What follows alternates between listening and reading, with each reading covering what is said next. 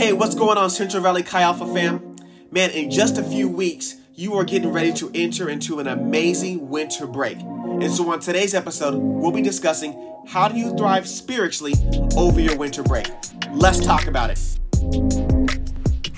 We are CVXA, a student faith movement for all nations across the Central Valley College campuses. We believe in a Holy Spirit-led life filled with real devotion, real brotherhood, and real responsibility. Our prayer for you is that you will learn and grow through today's podcast.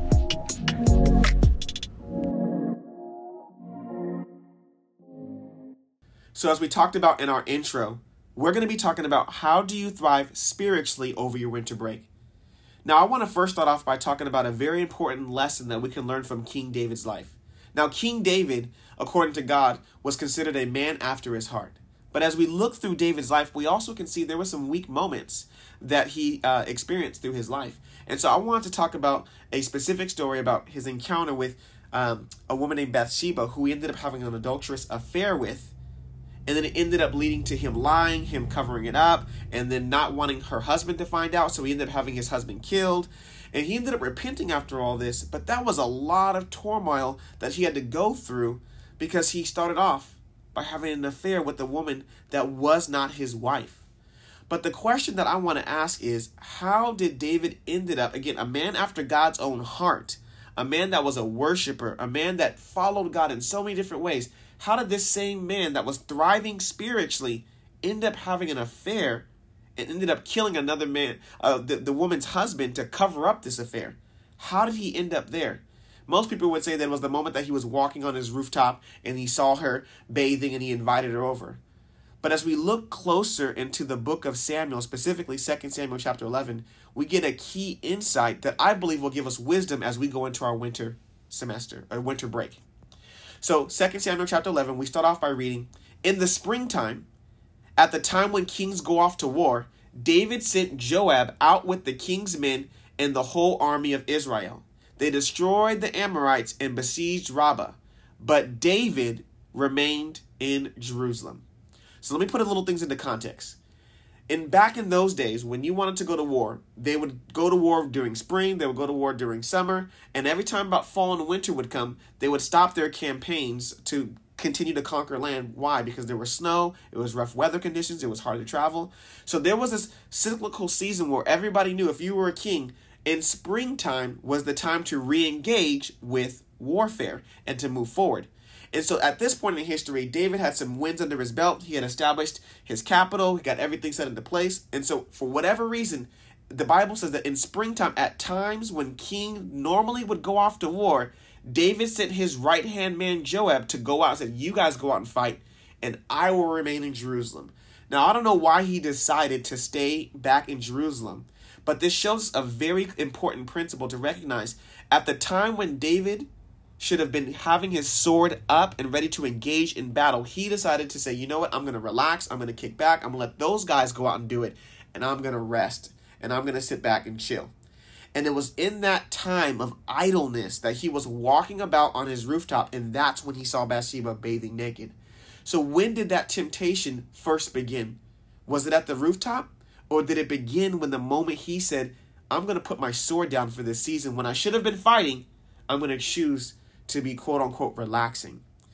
And so what I wanted to share with you guys on this podcast was there are inevitably two wars that every believer must face, especially as you are getting ready to go into this winter break. Number one, there is a war to protect what you possess. And the second thing is there is a war to advance what you equally possess.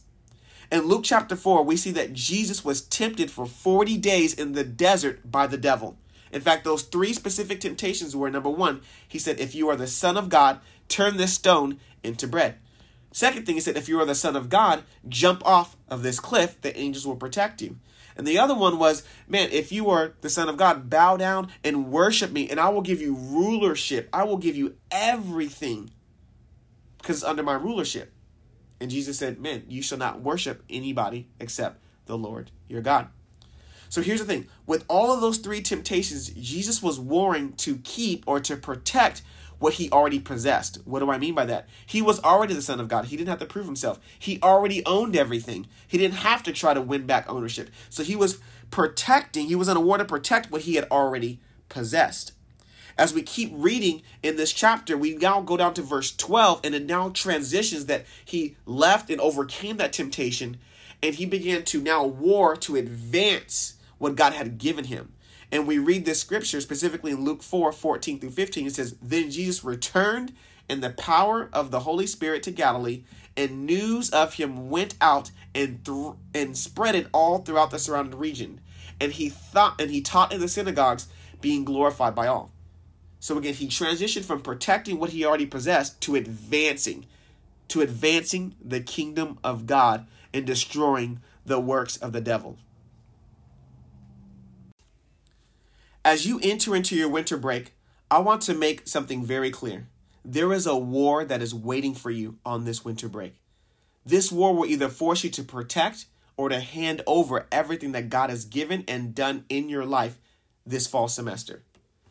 Ecclesiastes 10:17 through 18 says this: "Blessed are you, O land, when your king is the son of nobles and your princes feast at the proper time, for strength and not for drunkenness. Because of laziness, the building decays, and through idleness of hands, the house leaks." What is he saying here? What he's saying here is because of laziness, buildings begin to decay. I own a home.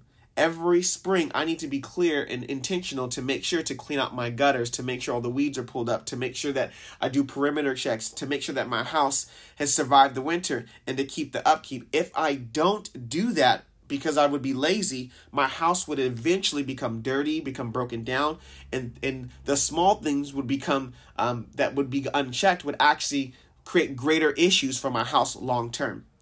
And the Bible also says, and through idleness of hands, the house leaks. In the same way, if I don't take care of plumbing issues that take place in my house, eventually my plumbing will begin to leak, and it could begin to flood different areas and cause dry rot in the wood. And it could just be a huge, big, giant mess, all because of lack of attention. So here's my point. There's two facts that you have to recognize as you're going into this winter breaks. Number one, you are getting ready to switch atmospheres this winter break. You are literally going from an atmosphere where you had your life scheduled out for you. Anywhere between 10 to 25 hours of classwork, of homework. Maybe you had a job. This was a structure that was built for you. You were told, go to class at this time, have a lunch break at this time, maybe you go to a studying group at this time, right? Maybe you've had a job scheduled for you at this time. You were part of your Chi Alpha group. You're part of your company. You're part of different things were set into structure for you. You were part of a strong community of faith. You were consistently challenged to grow in your faith by praying, by witness, by fellowshipping, by worshiping, by being in discipleship community through your company. This was all set for you in this atmosphere while you were on campus or while you were in your fall semester. You are literally going from that and you are switching to an environment where there will be no to very little responsibility and accountability. Here's what I mean. Now you've had literally your schedule planned out for you. You are going to now with completely no agenda except for whatever you want to do. And to put things into perspective, depending what campus you're on, you are literally getting 6 weeks off. That is 42 days. That is over 1,000 hours that are now being unaccounted for. You went from a highly structured environment to now having 1,000+ hours of unclaimed, unplanned time. If we are not intentional to steward that time correctly, like the Bible says, our house will begin to leak. Our spiritual house will begin to leak. And so we want to be wise about how we go about that. So that's the first fact, is that we are switching atmospheres. The second fact is that there is an enemy of your soul who is waiting for an opportune time to tempt you. Some of you may be going to a home environment where your family, your friends, maybe your ex-boyfriend or girlfriend, they are going to approach you as the person you used to be and not the person that you have become. Let me repeat that again. Some of you will be going back to an environment where your family, your friends, maybe that ex-boyfriend or ex-girlfriend are going to approach you as the person that you used to be and not the person that you have become. So because of that, we need to be aware that we are going to be new beings in old places. Sometimes we can be prone to following familiar patterns of life once we get back to familiar environments. Again, old friends and even family can tend to pull us down from our destiny in Christ that we found without them if we are not careful to walk in new ways in old places. Here's an important truth. Proverbs 29:18 says, where there is no revelation or prophetic insight, the people cast off restraint, self-control, self-restraint, or moderation. Having a vision for your winter break will empower you to protect and advance everything that God has done and given to you this semester. Do not take this lightly. 1 Corinthians 10:12 says this, be careful when you think you stand, lest you fall. Proverbs 22:3 says this, a wise man foresees danger and makes precaution. A foolish man sees it and does nothing and suffers the consequences. What that means is a wise man sees that this could be a challenge coming into this winter break. And so a wise man or a wise woman says, you know what? I'm going to make precautions. I'm going to make plans so that I can thrive and not just survive. But a foolish person says, you know what? I'll see what happens. We'll just kind of see what happens when we get there. But they will end up suffering the consequences of their failure to plan. But here's the great news. This war that you're getting ready to step into has already been won by Jesus. All you have to do is practice your faith in similar and yet new ways, and you are going to go from another glory to another glory this winter break. I want to talk about 3 keys to help you thrive over your winter break. Key number 1 is stir your spiritual hunger. Smith Wigglesworth, Healing of Revivalists, said this, spiritual hunger is when nothing satisfies as much as being near to God. Worldliness is that which cools my affections towards God. Man, we want to stir our spiritual hunger. Being hungry for God is what keeps us moving and thriving and getting us closer to his heart. One of the greatest ways to know where our hunger level is based on what is our appetite for. And so we want to be intentional to stir our spiritual hunger for the things of God. And so a few ways we can do that is, number 1, submit yourself to reading a book of the Bible or a topic in the Bible or a specific book outside that talks about growing in your Christian faith, whatever it is, but that will stir that hunger towards God. Man, increase devoted times of prayer. A lot of times, maybe your devotional time with the Lord wasn't as long as you want it to be because you had school, you had finals, you had different things. Now you have all the time over winter break to increase your devotional time in prayer. Give time to fasting, scripture memorization, and just meditating, just being alone with God. It's in those moments where you actually grow a greater appetite for the things of the kingdom of God. Man, here's a question I want to have you ask yourself is, what type of man or what type of woman do you want to be on the other side of this winter break? Start with the who before the do. If you want to be a man or a woman that says, I want to be thriving, I want to increase in my prayer life, well, then that's who you want to be. Then make a plan according to that. What times will you be giving yourself to prayer? What resources can you grow in growing in your prayer life? But utilize this winter break to stir your spiritual hunger. That's key number 1. Key number 2, you want to have mission vision over your winter break. Or another way to say it is, you want to be intentional to serve purposely to bring the kingdom of heaven in your home. I want you to ask the Holy Spirit, who during this winter break can I be specific to minister to? Are there certain family members that you want me to be intentional to reach out and to share the word of God with, to share a prophetic word with? Or are there friends, or the different people that are back in your hometown that the Holy Spirit is saying you are on a mission during this winter break to preach the gospel, to invest time, to disciple, because God wants you to not only minister on your campus, but to minister in your family and to bring that influence of the kingdom of God wherever you go. So key number 2 is have mission vision over your winter break. Key number 3, make a plan for your winter break. If you fail to plan, you are actually planning to fail. So here's some questions that you can ask to really set yourself up for success. Again, Proverbs 22:3 says, a wise man foresees danger and makes plans. So first question you want to ask, what will I do with my time with the Lord? What will it look like? Don't just say, I'm going to spend time with the Lord over winter break. No. What does Monday, Tuesday, Wednesday, Thursday, Friday look like? What times will you spend with time with the Lord? Second question, here is what I will do to find rest over my winter break. Are you going to exercise? What type of sleep patterns do you want to have? What will you read? Will you spend time with your family? What actually brings rest to you? These are things that will help set you up for success to thrive.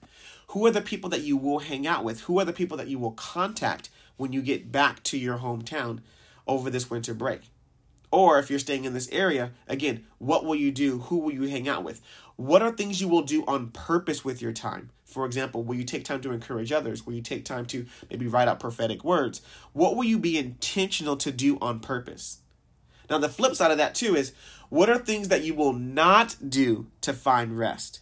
For example, do you want to really spend time growing your spiritual walk with God? Or do you want to spend your whole winter break mindlessly wasting time binging every Netflix episode? And I'm not saying it's a sin to go watch certain episodes, but if you spend your whole winter break just binging on YouTube, man, these are things that are not going to add to your spiritual life. They'll actually take away.